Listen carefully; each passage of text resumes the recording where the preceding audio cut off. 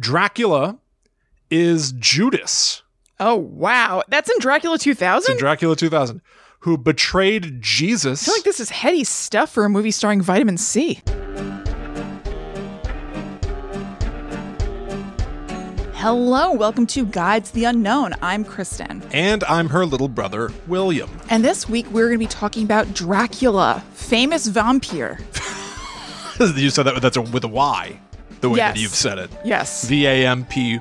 Mm-hmm. Very cool, very classy. Thank you very much. Mm-hmm. One of the original Universal monsters. Yeah, that's true. One of the, I think, just original icons of horror. Yes. Of the entire game. Yes. William, what do you think you know about Dracula?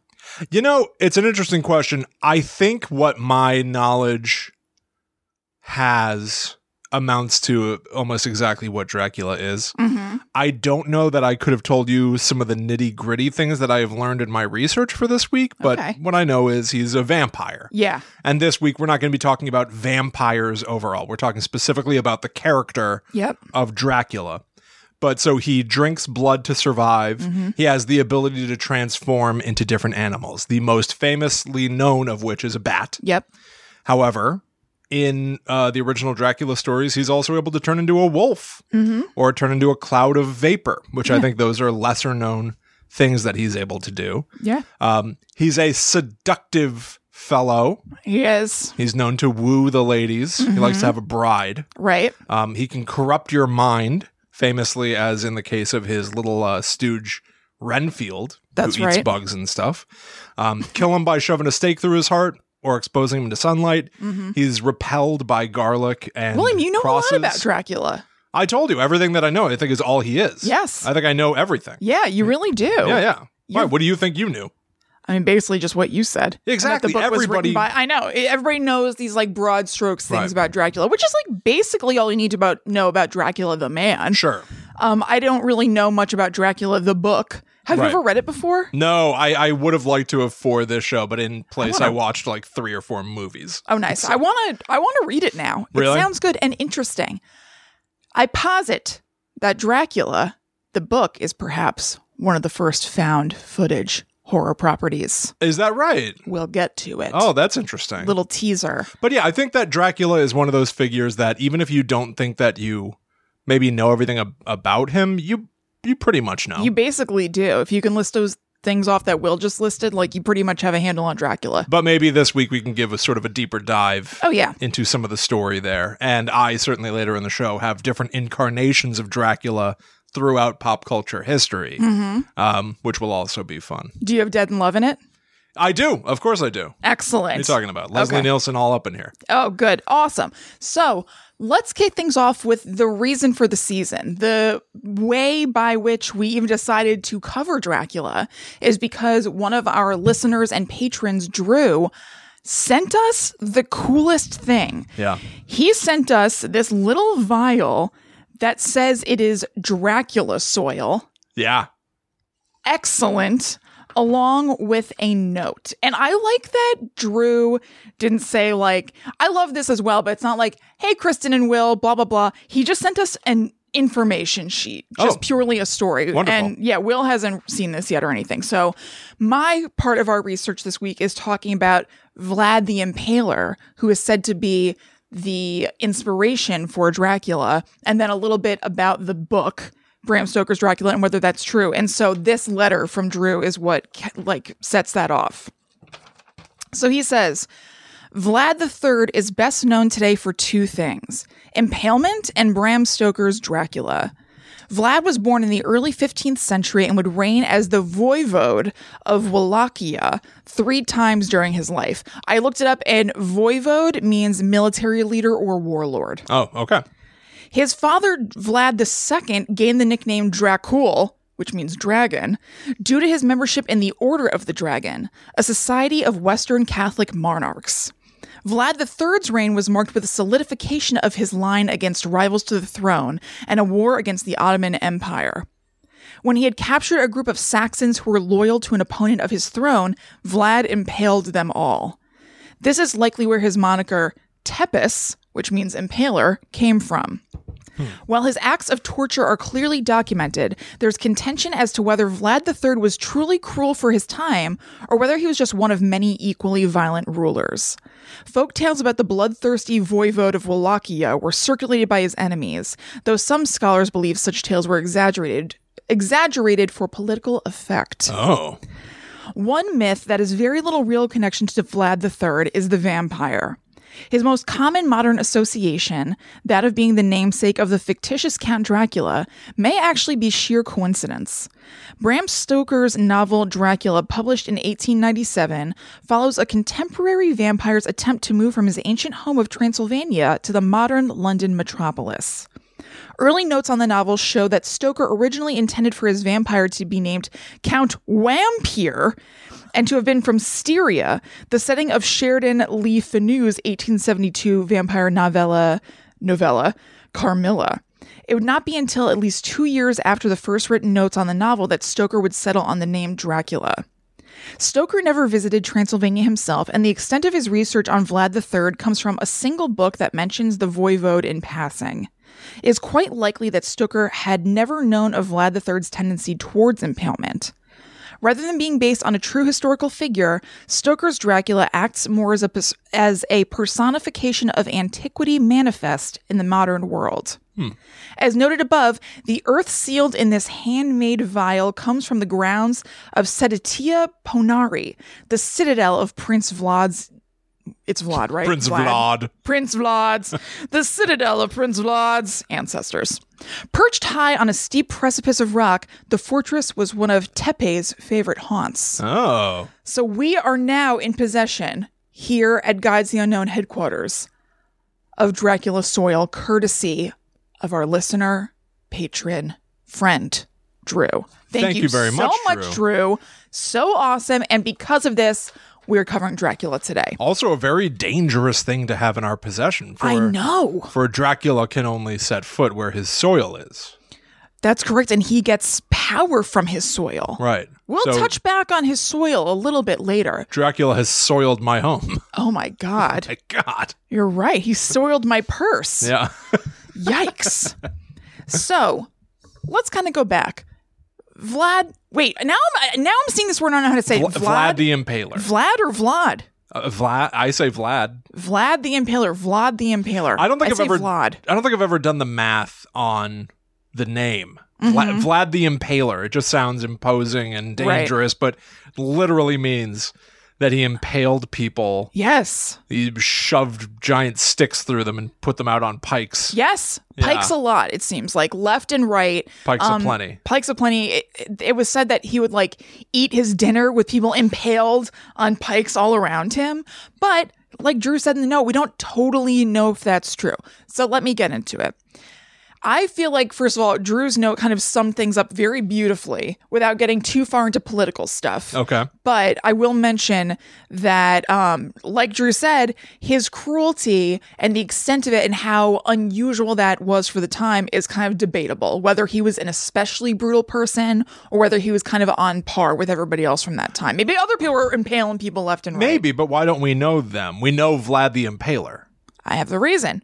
Okay. He got a hell of a reputation, although this might not be entirely a reason. You're right. Why couldn't what's about to happen have been focused on other bad guys? Right. But I don't know. Maybe I don't know. The answer is that I don't know. Well, let's see. What do you mean? Okay, what is your reason? He had a hell of a rep. There was a Meistersinger, which is a word for a poet, named Michael Bayhem, who wrote a whole ass poem about him that he performed for the Holy Roman Emperor in Wiener Neustadt during Vlad the Impaler's lifetime. And it was called The Story of a Despot Called Dracula, Voivode of Wallachia. So people are using this guy's horribleness for entertainment to a degree. Right. So what I'm saying is, I'm saying that he got a reputation because people are using him for entertainment and going for it. But that does still leave open the question, well, why didn't they do that for other people too? I don't know, maybe this Vlad just had it. Unless he was especially horrible. Right. Yeah, totally.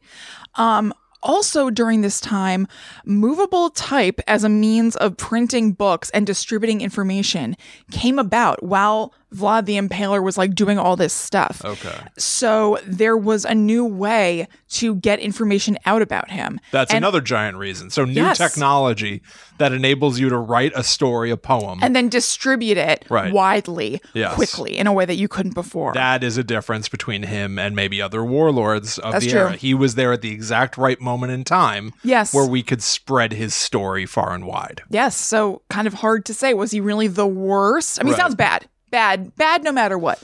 But was he... I mean, literally the worst. Not don't like, be a Vlad the Impaler apologist. I am not a Vlad I don't know that I've ever heard apologist. anyone be like, Vlad the Impaler? He's not that bad a guy. No. My buddy Vlad. You mean Vlad the Impaler? Vlad. We just call him Vlad. Yeah, we don't really pay attention to that kind of stuff. No. I don't mean is he the worst and hyperbolizing. I mean, like, the number one bad guy. Was he the worst? Right. Maybe he was. Maybe he wasn't. I'm still unclear. I love you having to fight your way out of a corner of your... Being a Vlad the Impaler sympathizer. Exactly. This is wonderful. I mean, I don't mean that he's like the worst. Just wiping sweat. Yeah. Or if he just came at just the right time, or maybe he was the worst, and those both were factors that made him seem like a bad guy. So also during this time, they figured out how to apply woodcut art to the printed words that they were saying about him. So there are stories about Vlad being distributed, plus images of him doing these horrible things. So that could like really solidify his terribleness in people's minds. It's Show, don't tell.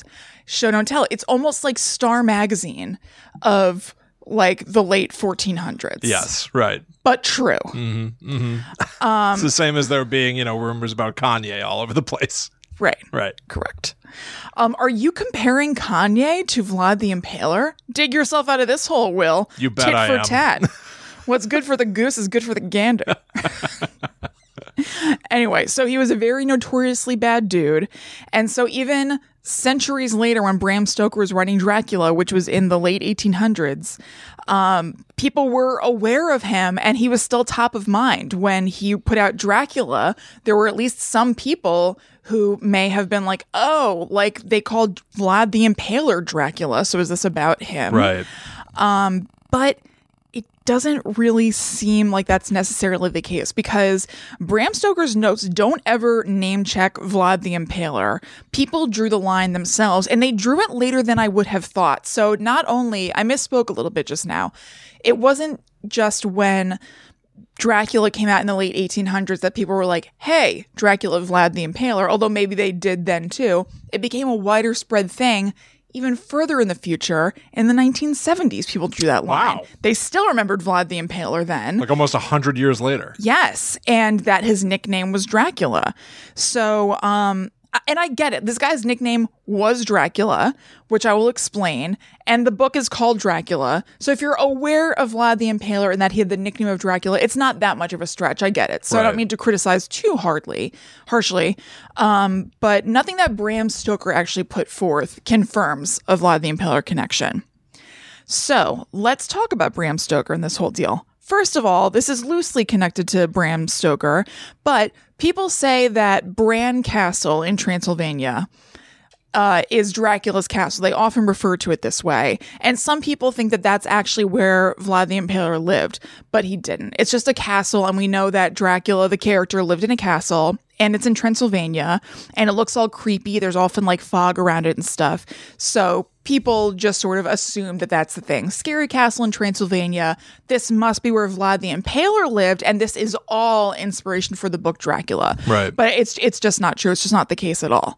My question is, if we're mistaking things, and this place is called Bran Castle, and the book Dracula was written by Bram Stoker, why not Bram Castle? Why not a rebrand? That's a good question. Yeah, you see marketing potential there. You should get in touch with somebody. I absolutely should. So that's kind of neither here nor there. Did you guys hear about Kristen? She's like doing like real estate marketing deals in Transylvania right now. This is weird. It's insane to me that it's called Bran Castle. Bram Stoker. Let's get it going. It is weird. Okay, so one of the biggest through lines between Vlad the Impaler and the book is the name Dracula, as I said, understandably. And as Drew's note to us said, Vlad's dad was called Dracula because it meant dragon, and he was in the Order of the Dragon. In old Romanian language, which has since been kind of modified, Vlad III would then be son of Dracul because he is that dude's son. Okay. Or Dracula. And it's kind of like in Spanish using Ita, I-T-A, to mean like little. Okay. So Dracula. It's so like little Dracula, kind of son of son of Dracul. Exactly. Right. But in New Romanian, which had come about by the time that Bram Stoker was writing the book and doing his research and everything, Drac meant devil, not dragon. So it seems like Bram Stoker named the character Dracula because of the devil association, not necessarily because of a Vlad the Impaler association and his name being Dracula. Because remember, he never had anything in his notes whatsoever about Vlad the Impaler, but he does write in his notes in Wallachian language. He writes like Dracula. In Wallachian language, this means devil in all capital letters. Okay. So he seemed more interested in that association. So, like I said, the theory that Vlad the Impaler was the inspiration for Dracula wasn't even publicly like big boom held and spread until almost 100 years after the book was published, when it was posited by the authors of a book called In Search of Dracula, who wanted to kind of put together the pieces of the inspiration of the story and thought that there was a connection between Vlad the Impaler and the character. Most historians reject this theory outright. They say it doesn't make sense, largely because of the notes that Bram Stoker took while he was researching the book. But the public just really grabbed a hold of it and were very into it. That's interesting. I know. I think it's really cool. So, what is the book Dracula about? I'm not going to exhaustively go over the plot, but you went through what we know Dracula and vampires to be, but not necessarily what the plot of it is. Right. I thought it was really interesting that Bram Stoker basically invented the idea of the vampire as we know it. All those things you said, those come from Dracula. Oh. There were ideas of vampires in folklore and things like that before, but the like vampires having a weakness with garlic, the idea of him having like a little familiar dude like Renfield, them being all like suave and debonair, all those sorts of things directly come from the book, and we see them as vampire as a whole canon now. That's not just Dracula. So Dracula was so popular and had such a big impact on the idea of vampires that basically Dracula in the book is the prototype for what a lot of people think of as vampires as a whole now.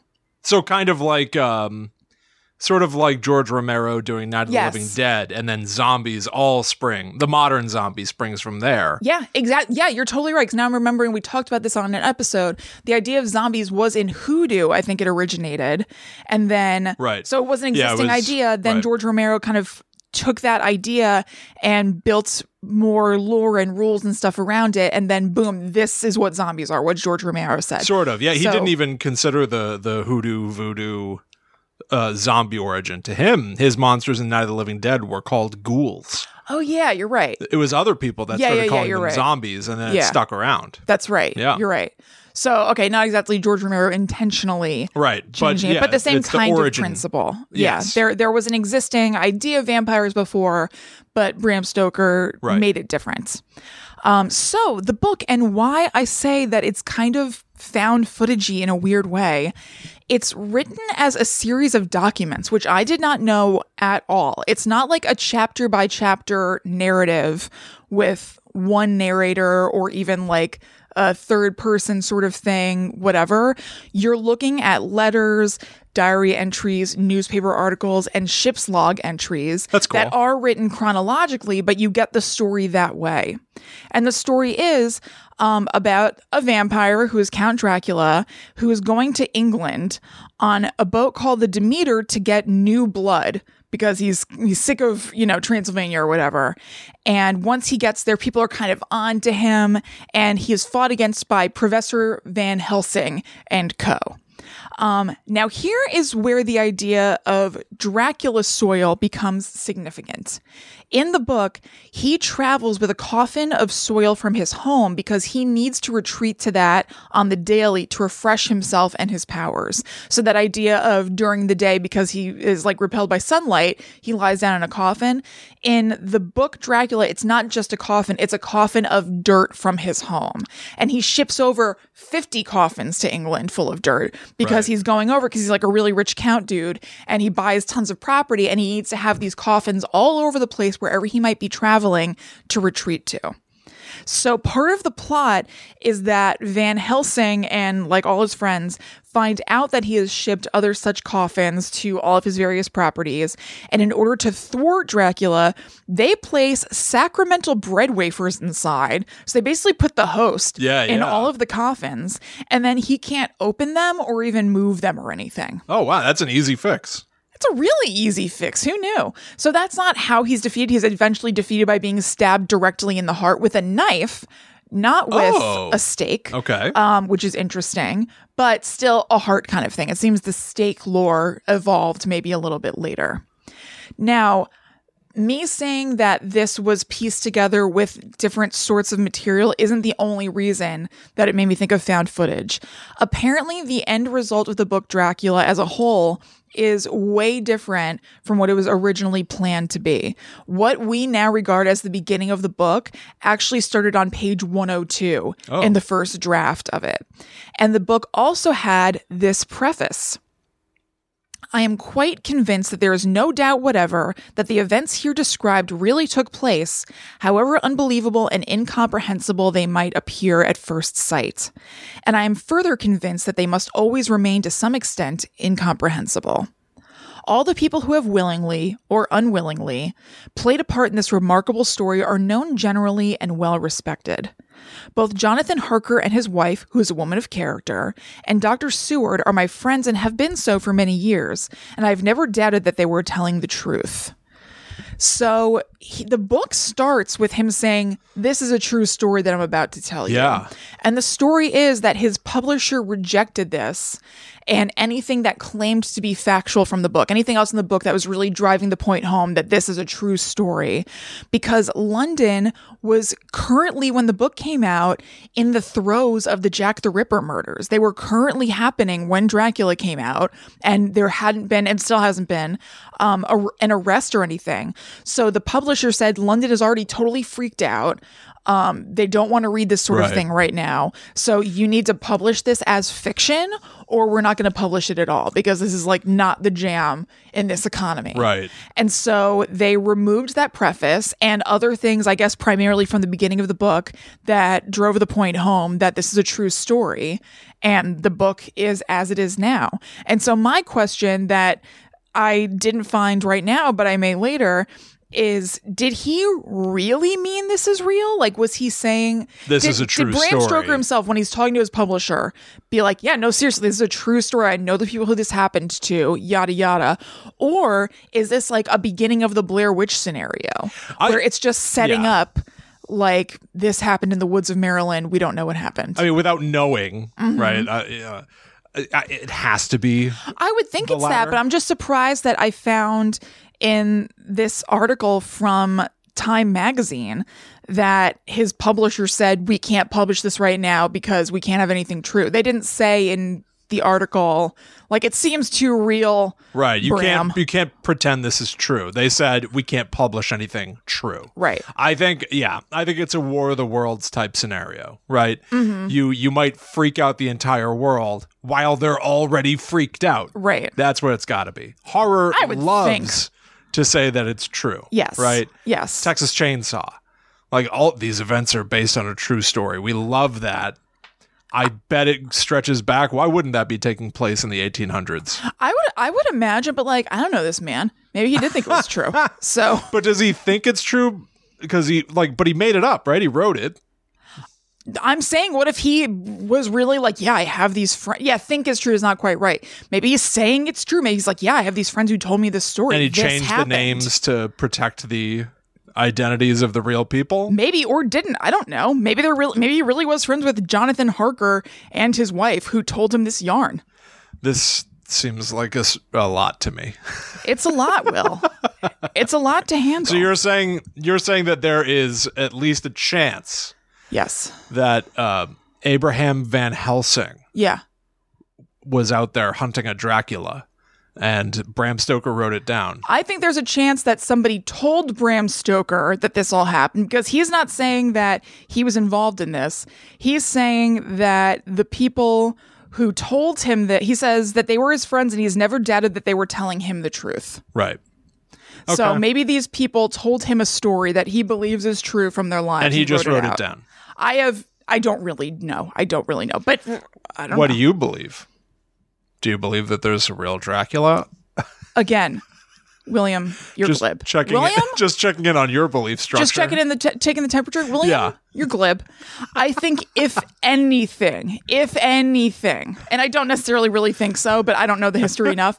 If anything, perhaps these people told him this story, which he believed to have been true. Okay. Do I really think that there was a Van Helsing out there who was fighting a Dracula? I do not. Okay. But I think it's not impossible because, like I said, I don't know this man. Maybe he's super gullible.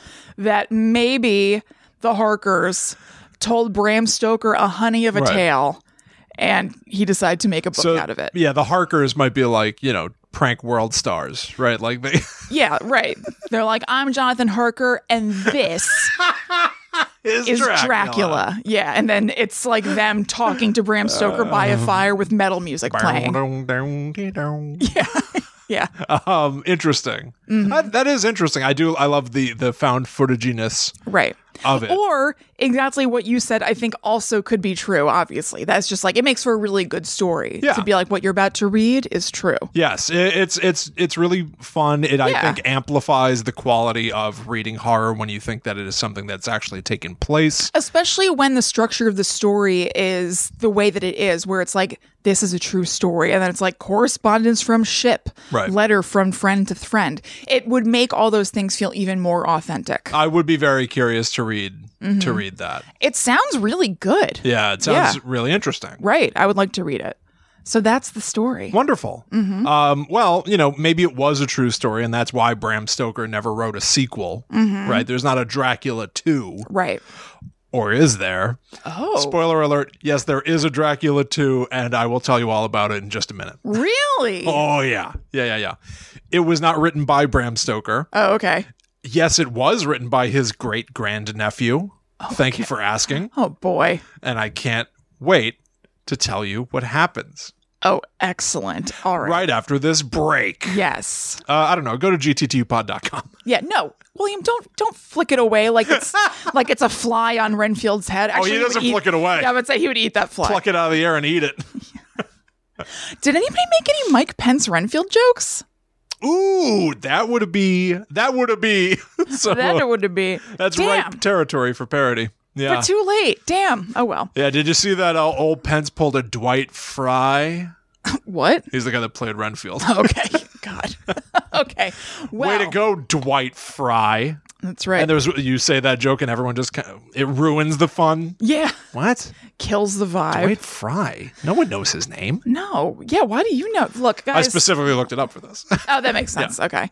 If you want more stuff like this, and who wouldn't, please go to patreon.com/GTTUpod. You can also thank us for stuff like this and support us by donating $4 or more per month to the show to thank us for putting it out and really help us keep the show going. Thank you so much to our patrons who are already doing that. Yeah, we've had a bunch of people sign up recently. Yes. And they've now gotten access to the Netherworld Dispatch, which is a Patreon-only podcast that we do. Every month we release a brand new episode. Yep. And over there we do things like react to clips from movies, track down obscure horror to listen to together and with you listening to our show out there. Yeah, we put that all together as a podcast. You get to hear clips from different things along with us talking about them. Yeah, it's really, really fun. Yeah, it's very cool. There's also a patron-only Discord, which is basically like a chat room in the year 2021. And it's full of people who listen to the show and have similar interests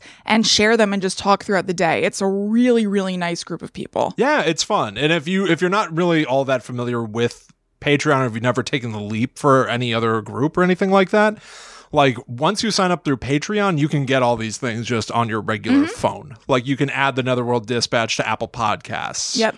Or other podcast apps will support that feed and stuff. And then Discord is just an app that you can have on your phone and check in periodically to see what people are talking about. Maybe it's about this podcast.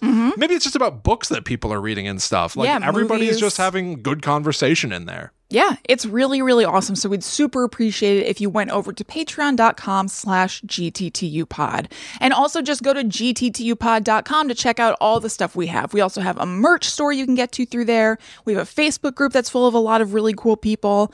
And just, get into it. I just remembered the other night I ordered some merch, some Guide to the Unknown merch, through a bootleg store that had stolen our logo. What? Yeah, I forgot to tell you.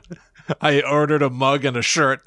What? It's a tree logo, and it says Guide to the Unknown in it. I think we've seen it before, but I saw it again. Why did you order it? I want to have I want to have that too. I want to have bootleg stuff of our own show. Totally. I don't want to support them, but I do want to have that. Oh, I've got to have weird. it. I need to have it. Do we sue them or something? What do we get? How do we get them off? Stop doing that. Don't worry, I'll have Henderson on that case immediately. Excellent. That's our lawyer who we have on retainer. We'll dispatch our lawyer. He's our Renfield. Yeah. Yeah. Henderson!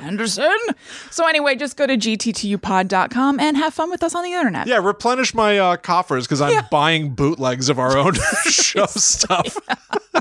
Replenish my coffers. Yeah, please. I need your help. All right. Hey, let's talk about weird other versions of Dracula, and let's start with that book. There is a Dracula the book too. Oh my God. More Dracula. It is called Dracula the Undead. And it came out in 2009. Oh, wow. So, it's 12 years ago, but it still is surprisingly recent. Yes. For there to be a Dracula 2. Now, it does seem... Is it somebody whose last name is Stoker, or is it like they went on Ancestor.com and they found out that they are extremely far removed and may as well go for it? Yeah, my name is Bernard Pivot, but I found out that, a weird step-uncle of mine was Bram Stoker, so I'm doing it.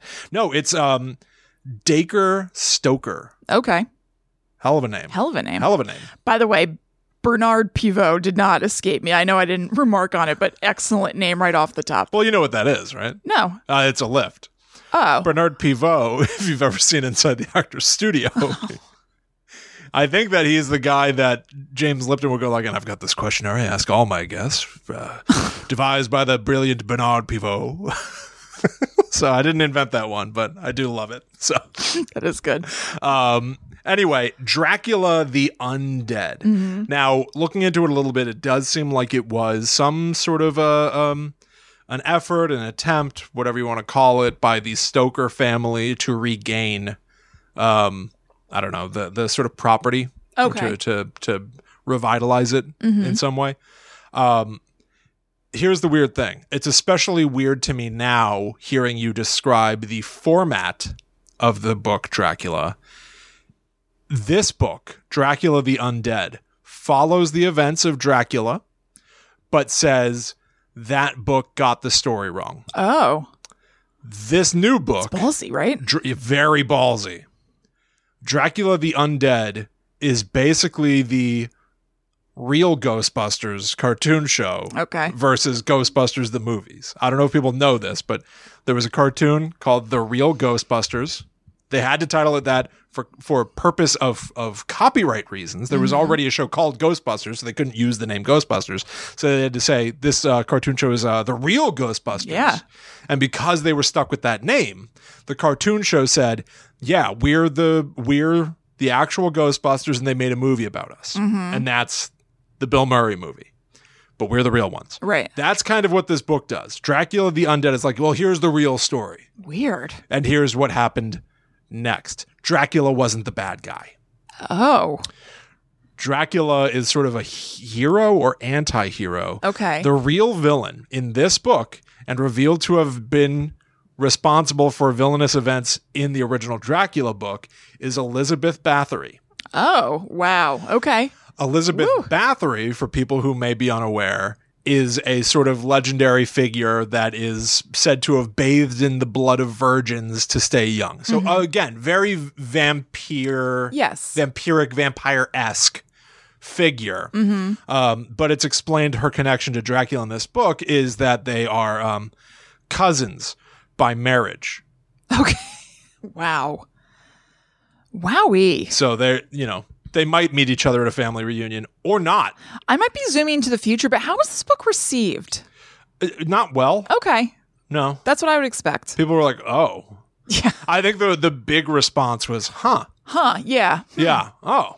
Well, this Interesting. Is here. Yeah. No, there's a reason you've never heard of this. Yeah, right. I'd never heard of this. Right. Yeah. Yeah. Oh, Elizabeth Bathory is Dracula's cousin. By marriage. By marriage. Yeah. Isn't it weird to add by marriage in there? Yes. I wonder if it was like just to fix something, like if you were to look in a family tree maybe, or just like, or just I don't know. so distant. Yeah. Just so. That's why I didn't know. I know. Yeah, exactly. That's why it was simmering under the surface the whole time. So let's talk about one of the other most famous depictions of Dracula. Dracula, the 1931 Universal horror movie. Sure. Where Bela Lugosi plays the Count himself. And, he's always hiding behind that cloak. And the points of light are illuminating just his eyes. And he, the children of the night, what music they make. Very iconic to the point of most people probably even know about this by seeing the numerous parodies. Yeah, parody. Or, the numerous characters that have taken their influence from Bela Lugosi. I've seen this movie before. I watched it again the other night with Allie for the first time in years. And the thing that stood out to me most, the sets are wonderful. There are these gigantic cathedral-sized sets with enormous high ceilings and spiral staircases that curve up against the stone wall of a castle. And eventually Renfield will choke to death and be thrown from those stairs by Dracula. It is beautiful, very charming. The bats in the movie are all clearly on sticks and somebody's just wiggling them. Oh, I love so that the wings will flap up and down. Love. It's 1931. It's just very charming. It is less than an hour and a half long. Mwah! Ooh. Mwah! I love that. And again, I'm going to call him out. Dwight Fry is the actor who plays Renfield. Renfield being a character that is in the throes of Dracula's power. He's captivated, possessed, controlled by Dracula. Right. Kristen. Wow. Love him? I love Dwight Fry? Love Dwight Fry. He is going so big. His eyes are enormous. And he is endlessly sneering and trying to eat bugs and stuff, which I never knew why he eats bugs. I thought he ate bugs because he's gross and weird. When I was a kid, Renfield was just a creep, and he ate bugs because he was a weird bad guy. Right. I too thought this until I was doing a little bit of research. It's because of the blood. Yeah. He believes that he needs to live off of blood, and that's all that he will be afforded. Right. If he does Dracula's bidding, he will be given as many rats as he could possibly want to eat. The dream. Which is such a, you're under my boot. Yeah. This is the height you could reach. Yeah. Sort of horribleness. Right. You don't get a person ever. Right. But he is so frightening in this movie. He is chilling, and he is so broad. And he made me think of Nicolas Cage in Vampire's Kiss. Oh my God. Which is ridiculous, I know, because that performance by Nicolas Cage is like one of the tent poles of inadvertent hilarity. Yeah. But I'm telling you, it is the true sinister side of that sort of performance where it makes you go, this guy, wow. Right. It is like, he's like incredible. Is there a movie where Jim Carrey plays a vampire? Am I remembering that right? Yeah, I think so. Or maybe no, I think it is a vampire. Is it like Love Sucks or something? Love Bites? Love Bites. I think that might be right. Yeah. I haven't seen that in a million years. I haven't either. I feel like it used to be on Comedy Central in the middle of the night sometimes. Yeah. Here's one of the weird things about Dracula 1931. It is not the only Dracula 1931. There were 2 movies shot by Universal on the sets built for this movie. They would shoot the Bela Lugosi Dracula, and then when the sets were free, they would shoot a Spanish language version of the same script on the same sets. Wow. And it is so much better shot. You can look this up. People have done like side by sides. I've got like the Universal Monsters Blu-ray collection that included this. But when you first meet Dracula as Bela Lugosi, it is like the camera is positioned 50 feet across the room. But thankfully, his performance is really strong. When you meet Dracula in the Spanish version on the same set, it is the camera pushing up the staircase to meet him. Evidently, the crew that was tasked with making the Spanish language version was able to look at the dailies shot for the Bela Lugosi version and learn from them what might work better. That's cool. So, the English version has Bela Lugosi. That makes it worth it. The Spanish language version has far better cinematography. It's just got a lot more atmosphere. There's more material to it as well. It's a little bit longer, a little more violent. I guess the American audiences weren't thought to be able to handle seeing what Dracula's really doing to people. But it's missing Bela Lugosi. The other guy that played Dracula in this version was told to copy Bela Lugosi, so he's trying to do the eyes. But it comes across comical. Yeah. It comes across a little batty. That's funny. Not pun, not intended. Right. But very batty. Yes.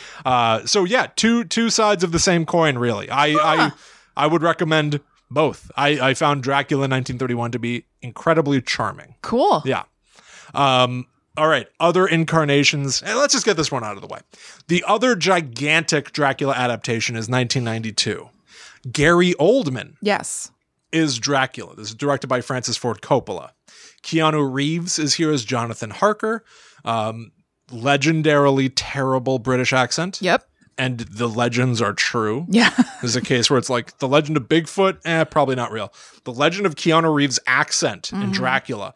It's all real. Right. It's horrible. It's wonderful. Winona Ryder. Yep. Is in this movie as Mina, who is the sort of lost love of Dracula that he's trying to win over. Anthony Hopkins is Van Helsing. How's he doing? Oh, he's great. I love Anthony Hopkins. Great. This movie was nominated for 4 Oscars. Okay. It won 3. Best costume, best sound effects, best makeup. Great haul. I had a very hard time watching this movie. I saw people online talking about how this movie, 1992's Dracula, is like, there's Silence of the Lambs, there's The Shining, and there's Dracula. No. I feel like nobody talks about this movie. They don't. I'm aware of it, but I've never seen it before, and I didn't get the impression that it's beloved. It was so hard to watch. I found it very, like, dry and one note. It was very serious and in love with itself. Like, it's clearly trying to tell some gigantic, it's like a sweeping story. Yeah, it's a story told all across time. Right. It's just so much. Yeah. It's just way too much. And it's also got this like annoying, like kind of steampunk like vibe going. It just hasn't aged well, maybe. Okay. I don't know, but I really struggled with it. Yeah. And I tried to keep it together. I tried to keep it together. I tried to keep it together, but like I was watching it and I was like stewing in my seat like a toddler, just like, oh, get me out of here. Why is this happening? Yeah, what am I doing? And it's like kind of legendary. I don't know. Really? Yeah. It's I think it's respected. I don't know. I really don't see people talk about it much. No. I had seen it. I should say also, like, I remember this being a movie that I rented on VHS. Like, I remember renting this in the 90s. Somehow got my hands on it. I would have been a kid. But I remember watching it then and knowing that it was supposed to be important or part of... And like grown up, and maybe you just thought like, this just isn't really for me. Exactly. I'm a kid, maybe I don't get this. Right. It's got the very iconic Gary Oldman portrayal of elderly Dracula where he's got the two... Yeah, I know about that. Yeah. Big butt. Yep. Hair. He's got his hair cut like a butt. Yep. Butt cut. Butt cut. Yeah, it was parodied all over the place. I think Mr. Burns has that butt cut at one point. It's like everywhere. Gary Oldman's great. He's always great. When there's a moment in the movie where he reverts to young, good-looking Dracula, and he's got long, curly brown hair and a little goatee, and he looks just like Sirius Black. Yeah. Because he would later play Sirius Black, and it's almost like, in Harry Potter, were they like, we should make him look like his Dracula? Really? Yeah. Maybe. It's not. I wouldn't be surprised if there was kind of like a style board somewhere that had at least one picture of that. Yeah, it was just kind of notable. Do you think that he and Anthony Hopkins started a relationship that then led him to playing Mason Verger in that movie? Very good point. In Hannibal. Yep. Yeah, I bet you're right. I bet you're right about that. Yeah. Here are some of the other famous Draculas. Here are like shorter bites, and I've got a bigger section that I want to tell you about. Okay. There is, of course, Blackula. Yes. In the 1970s, a famous blaxploitation film. I didn't know the premise of this at all. And I've just heard of it. It's kind of interesting. Here's what kicks off the events of Blackula. And then there's a sequel, Scream, Blackula, Scream. In 1780, this is like the opening moments. This is the cold open, basically. An African prince begs Count Dracula to help stop the slave trade. But Dracula laughs at him. There's a moment where he goes, I believe slavery has its merits. Oh. Like they have a debate sitting around a table about stopping slavery or not. Yeah. And of course, Dracula's on the side of... Because he's a bad guy. He's a bad guy. He's like, I'm sure it's bad for the slaves. Yeah. Like he's trying to appeal to the prince, right? Right. Anyway, they get into a fight, and the prince is trying to escape with his wife for their lives. Dracula manages to get him, bite him, and curses him to a life of torment as a being just like him, and he dubs him Blackula. Oh my God. Which you would think would be played kind of as a joke. Yeah, a little campy. But it's not. Okay. It's very dry. It's on YouTube. You can watch the whole movie. Sweet. He will later reawaken in 1970s Los Angeles. Nice. And it's a little broad from there. Yeah. There very famously are the Hammer horror films where Christopher Lee, known to some as Saruman, known to me as Count Dooku. He's Dracula, and originally they're pretty faithful to the book and to the original Universal Monsters movie. I do just want to call out there is also the last movie that Christopher Lee played Dracula in was called Dracula AD 1972. Oh man, the same year Blackula came out. To say the 70s were a good time for Dracula. Apparently, great time for Dracula. It's also not the last time that a year will be part of the name of a Dracula movie. They love to just say like Dracula 2021. Like Weird. They love to say that. Here's one of the greatest of all time. Count Von Count. I looked into this guy. Debuted on Sesame Street in season 4. Okay, of course. Which of course started in 1972. What the hell was going on? 1972 was the year of Dracula. It's good to be Dracula in 1972, apparently. It's true. 1972.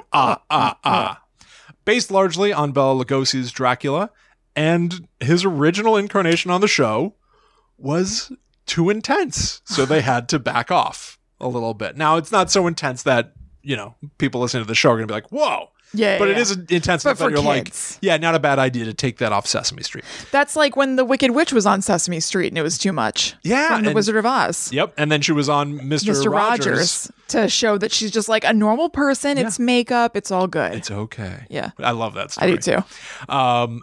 So to begin a counting session originally, the Count would enter a scene holding his cape over his face, like Bela Lugosi. And he was often accompanied by creepy organ music. So it's like something's happening here. Yeah. He would not let anything interrupt him while counting, and to prevent this, he would shout, "Silence!" and then use his hypnotic powers to temporarily stun people. That's awesome. To leave him alone so he could count. Yeah. He only did this twice. In his first appearance, he hypnotized Bert before counting Ernie's pyramid blocks. In a season 5 skit with Grover, he hypnotized Grover, who was being a waiter, to serve him more and more hot dogs, which he was counting instead of eating. Well, of course, he's not going to eat. The effort of which left Grover breathless.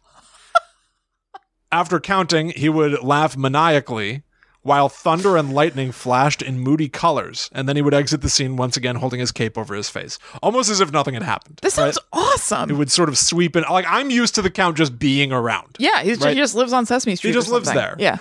He's just on the street. There. He's just one of the characters there. Yeah. This is from Wikipedia. This aspect of the Count's personality was abruptly ended in 1975 out of concern that it might frighten younger viewers. And the practice was changed as he became friendlier, did not have hypnotic powers, did not enter or exit the scene holding his cape over his face, and interacted more pleasantly with the characters. I love that. I absolutely love that. I love it. Here are some fun things that the Count did. In season 5, he hired Ernie to answer the telephone for him, for the Count, so that he wouldn't be bothered while looking for things to count. He then impulsively forbade Ernie from answering the phone so that he could count the rings. A melee... Again, from Wikipedia, a melee resulted when the caller retried, resulting in an argument. Oh my God. In episode 19, I guess, is this episode 1970? I guess so. Could be. Yeah, season 16, 1984. On his first day of serving as an elevator operator, Count Von Count foolishly neglected to let Kermit out at his selected floor because he wanted to count all 10 floors of the building and was unable to stop until he finished, leaving Kermit very angry. This is awesome. I could read. If you're anywhere in the vicinity of him, you are subject to the Count's whims. You just gotta sit and wait for the count to be done. You just gotta ride it out. Sidebar. So on Christmas Eve, Allie and I went over to Kristen, Ryan, and our mom's house to hang out, and we put on Muppet Family Christmas. Yep. It's all about the Muppets. They're stuck in a house, and then the Sesame characters show up, and you never see the Muppets. You never see interact. Yeah, you never see Kermit and Fozzie interact with Bert and Ernie. Right, it's like the Avengers. Yes, so it's it really felt like the Avengers because they even do stuff like they pair Animal up with Cookie Monster. Mm-hmm. So they picked characters from different franchises who they knew would go well together. I could see the thought process of you put this person with that. You put Big Bird with the Swedish Chef. Totally. Something will result from it was very charming. Anyway, there's a human character named Doc from Fraggle Rock who's also on the show. And when Bert and Ernie walk in, they're like, it's good to meet you. And he goes, yeah, my name is Doc. And he goes, Doc? Doc starts with D. Mm-hmm. He goes, well, yes, it does.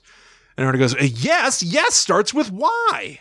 And he goes, now what's going on here? And Ernie goes, oh, sorry, where we come from, this is small talk. It's so good. It's a great joke. Wonderful. It's a great joke. But then later, Kermit's worried because Miss Piggy hasn't showed up. She's out there in the snow. There's a blizzard. Don't worry. Later on, she commandeers a full sled with reindeer. She certainly does. So she shows up in style. But so he's staring out the window nervously. And the Count is there, and he goes, one worried frog. And then Robin, the nephew frog, shows up and goes, make that 2 worried frogs. He goes, 2 worried frogs. And Doc is saying that, and he goes, more small talk, I guess. Yeah. So all the things Sesame Street characters talk about is numbers and letters.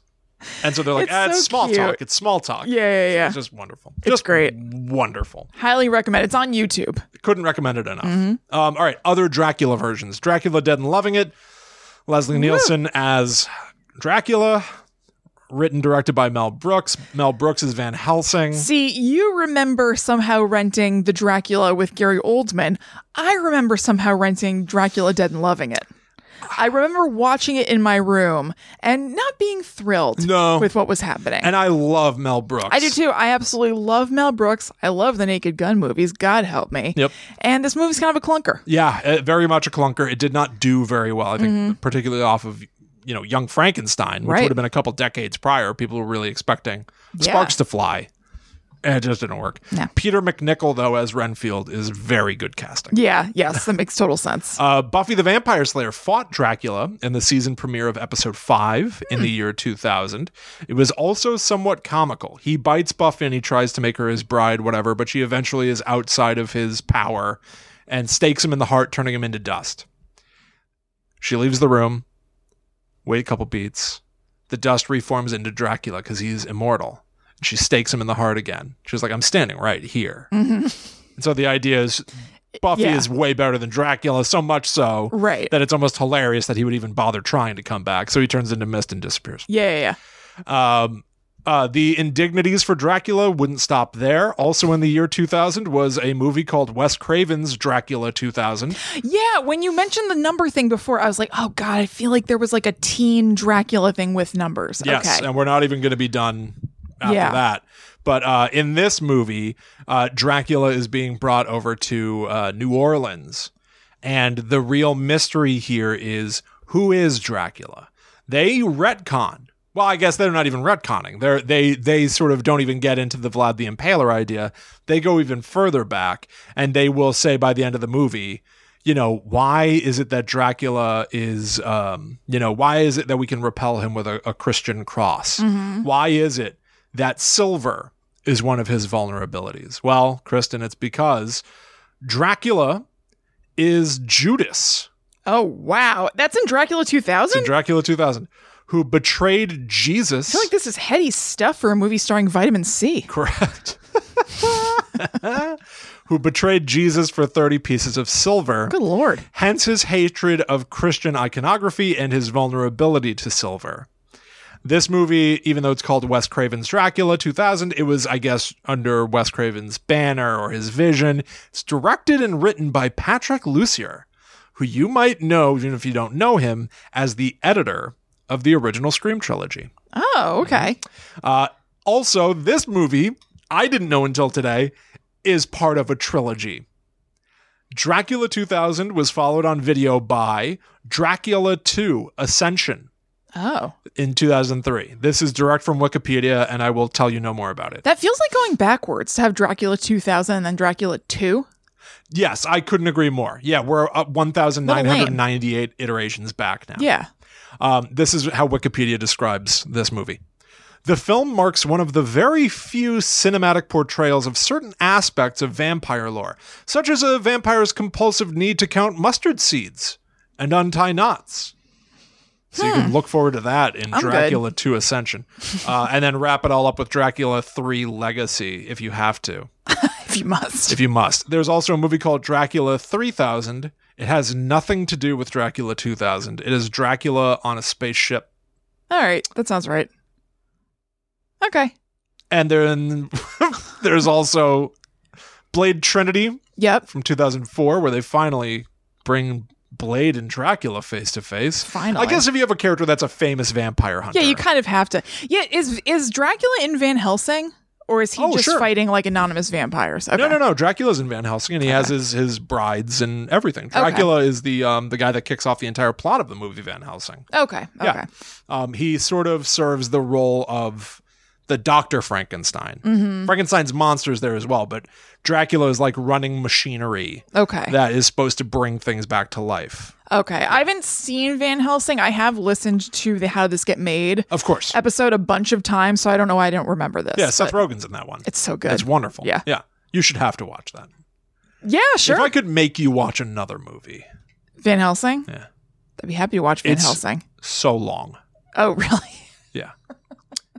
Anyway. Or maybe I wouldn't be happy to watch Van Helsing. In Blade Trinity, which I also have unhappily watched, Dracula is played by the giant muscular Dominic Purcell. Okay. A rather unusual portrayal of Dracula, who I typically think of as being quite sinewy. Yes. But so this guy's like a big muscle-bound, like bodybuilder looking guy. And they also update Dracula by referring to him now as the Drake. Do we have eyes on the Drake? You've told me that before. We've got to run from the Drake now. Oh my God. He's able to shapeshift in it too. I forgot about that. He shapeshifts as Blade. Oh, that's awesome. In the movie. Nice. Anyway, here's the last thing that I want to tell you about. And thankfully, I found it to be surprisingly awesome. So, one of the other movies that I watched for this episode was a cartoon movie from 2005 called The Batman versus Dracula. Now, this was based on the 2005 cartoon series, The Batman. It is not the famous Batman the Animated Series. This is the somewhat lesser known animated series that debuted around the time of Batman Begins. Or you mean, is it Batman Begins or Batman Beyond? Batman Begins. Okay. Yeah. So in the movie, Joker and Penguin accidentally revive Dracula. His body is in the graveyard at Gotham for some reason that I either know and forgot or they don't say. I'm not sure. Anyway, Dracula is revived in Gotham City. And when he learns about Batman, goes, so my legacy has done me well. Meaning people have been influenced by... People are into bats now. I'm a bat, and this man is a Batman. Right. That's kind of interesting. Yeah. He's just basically wreaking havoc in the city, and Batman's got to stop him. Yeah. Very, very straightforward. The movie isn't really the thing that caught my attention. You'll understand in a moment.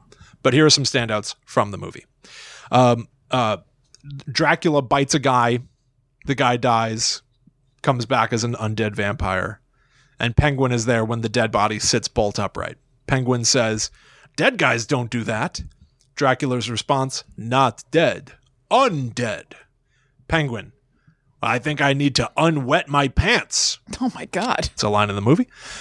Here's the best moment, though. A vampire Joker, who in this adaptation of Batman is kind of like also kind of like a strong guy. He's almost like he does like capoeira. He does like dance fighting. He's like, he doesn't wear shoes. He's maybe supposed to be kind of like a hyena-esque intimidating guy.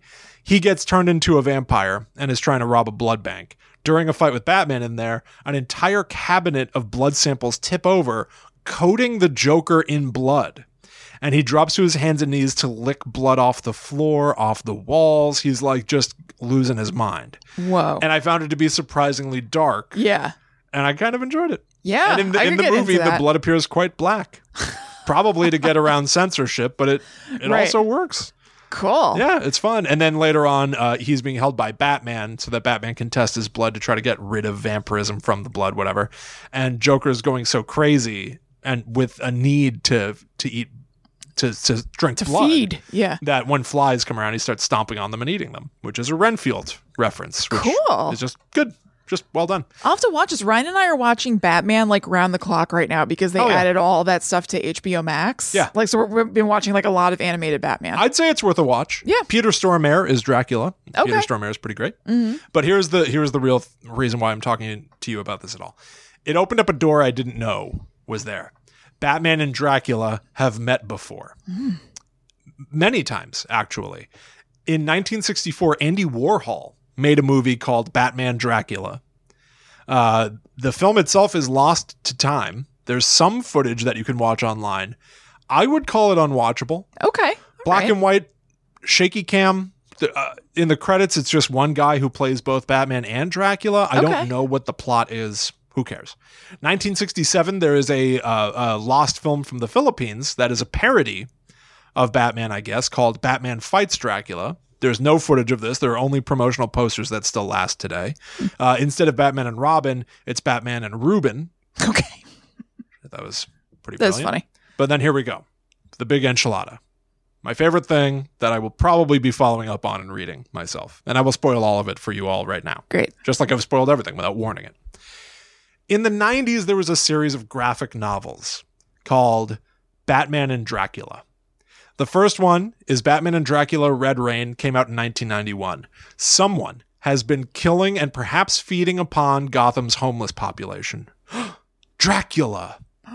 Batman deliberately, knowing that he can't stand toe-to-toe against this, 100-plus-year-old monster, deliberately becomes a vampire in order to get the strength necessary to fight back properly. To do this, there is a rogue vampire who's helping Batman. Her name is Tanya. She bites Batman, allowing him to retain some of his humanity. He's not controlled by Dracula, so he can fight back. Whatever. In the climactic battle, Batman manages to stake Dracula through the heart. In the process, I'm guessing, because it's somewhat vaguely written online, he's drained of the last of his humanity. I'm guessing Dracula bit him. Mm-hmm. So even though he defeats Dracula, at the end of this first story, Batman is a monster. Okay. He is a vampire, permanently, perhaps evil, who knows. Okay. A couple of years later, Batman and Dracula Bloodstorm comes out to continue the story. Dracula's former victims are now all left without a leader. They're just mindless, undead creatures out there. And so Joker uses this power vacuum to step in, and he controls the hordes of vampires, using them to basically take over Gotham City. Excellent. I also want to point out, before I go any further, this is part of what DC called Elseworlds, which meant they didn't have to hold back. This is not part of It's not canon. like canon. They can do whatever they want with the story. They can kill people if they want to. Right. And they do. Seems that Batman now has an also vampire Catwoman working along with him as he tries to clean up the streets by night. They're keeping each other in check of their bloodlust. They're both trying to stay on the straight and narrow. On the straight and narrow as much as they can. Batman, working with Catwoman at night, are aided by Alfred and Commissioner Gordon and the police force, who during the day go around staking the vampires who can't come out. Yeah. And then Batman and Catwoman go to work at night, cleaning up whoever, pops up out of the ground. Yeah.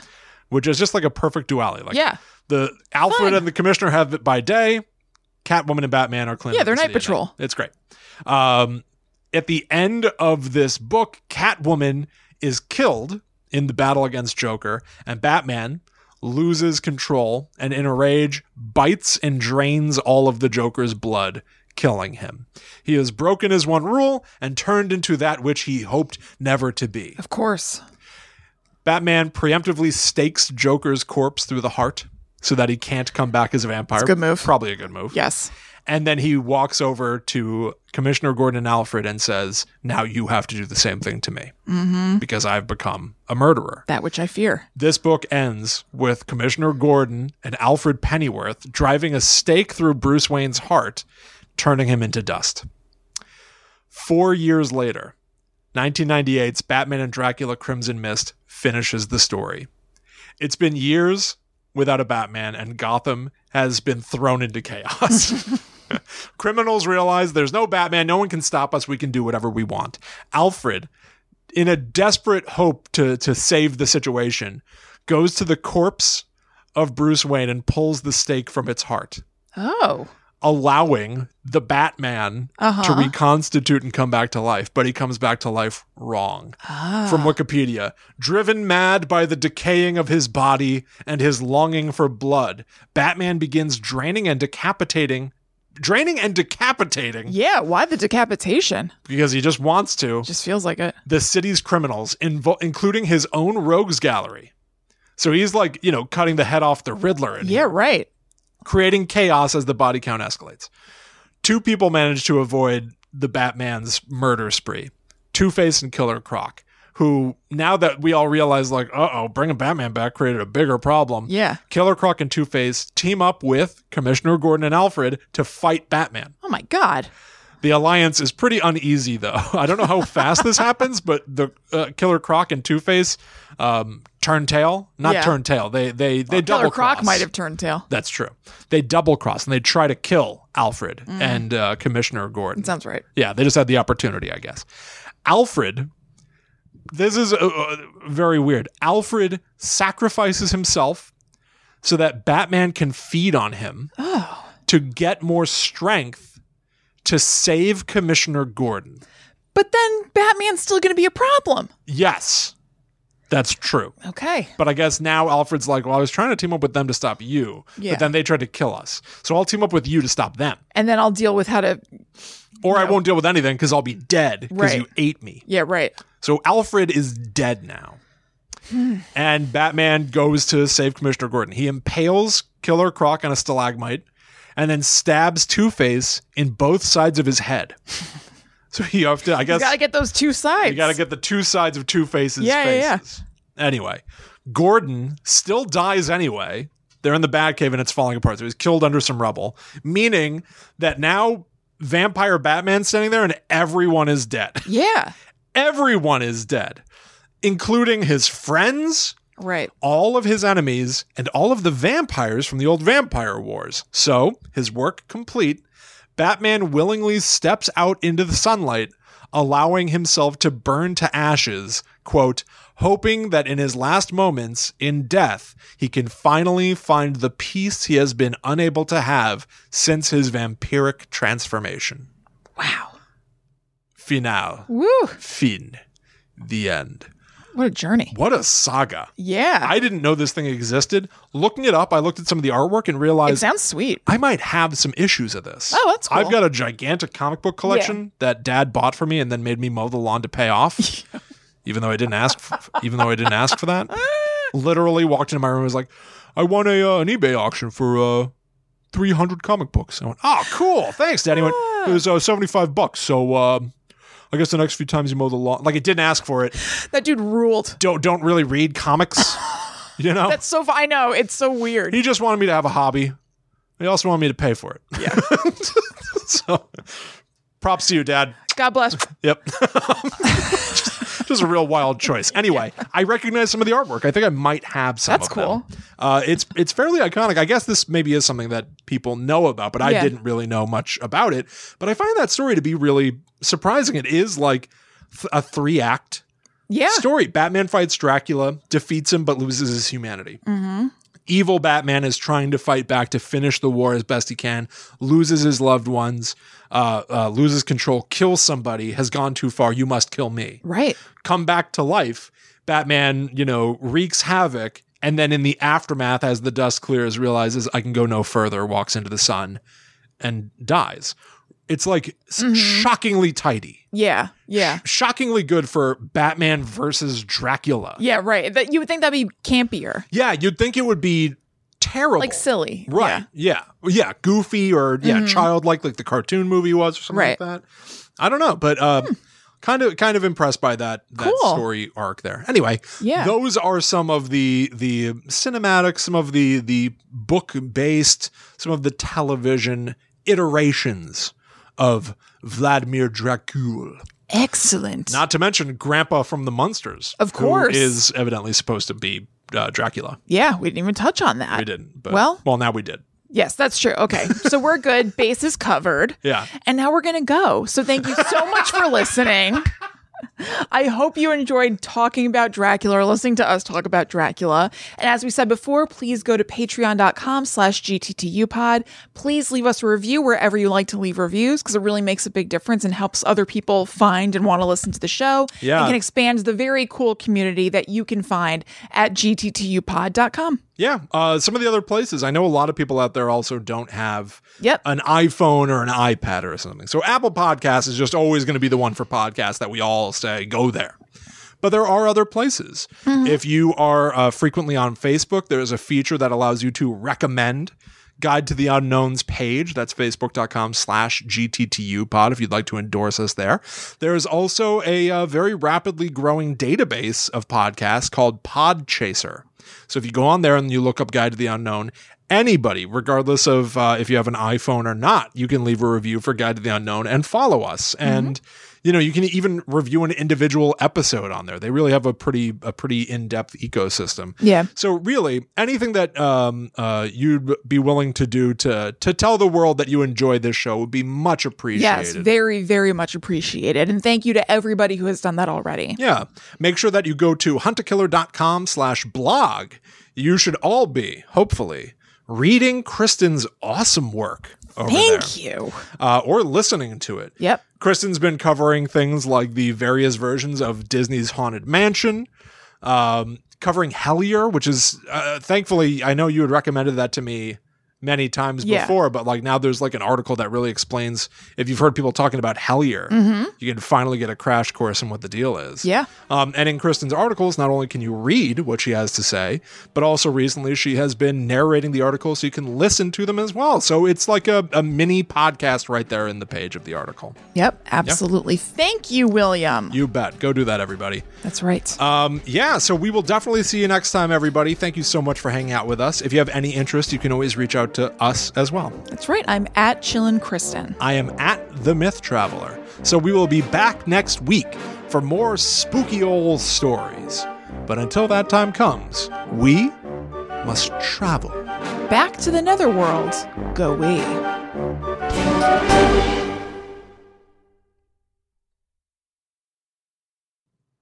I never go anywhere without my soil. I am constantly soiling myself, so there is that. I feel like mine rode like a line and then yours fully crossed it, right? Yeah. All I said was an arguably vague, yeah. I never go anywhere without my soil, which you could interpret. Yeah. Then you said, I'm constantly soiling myself, which has one interpretation.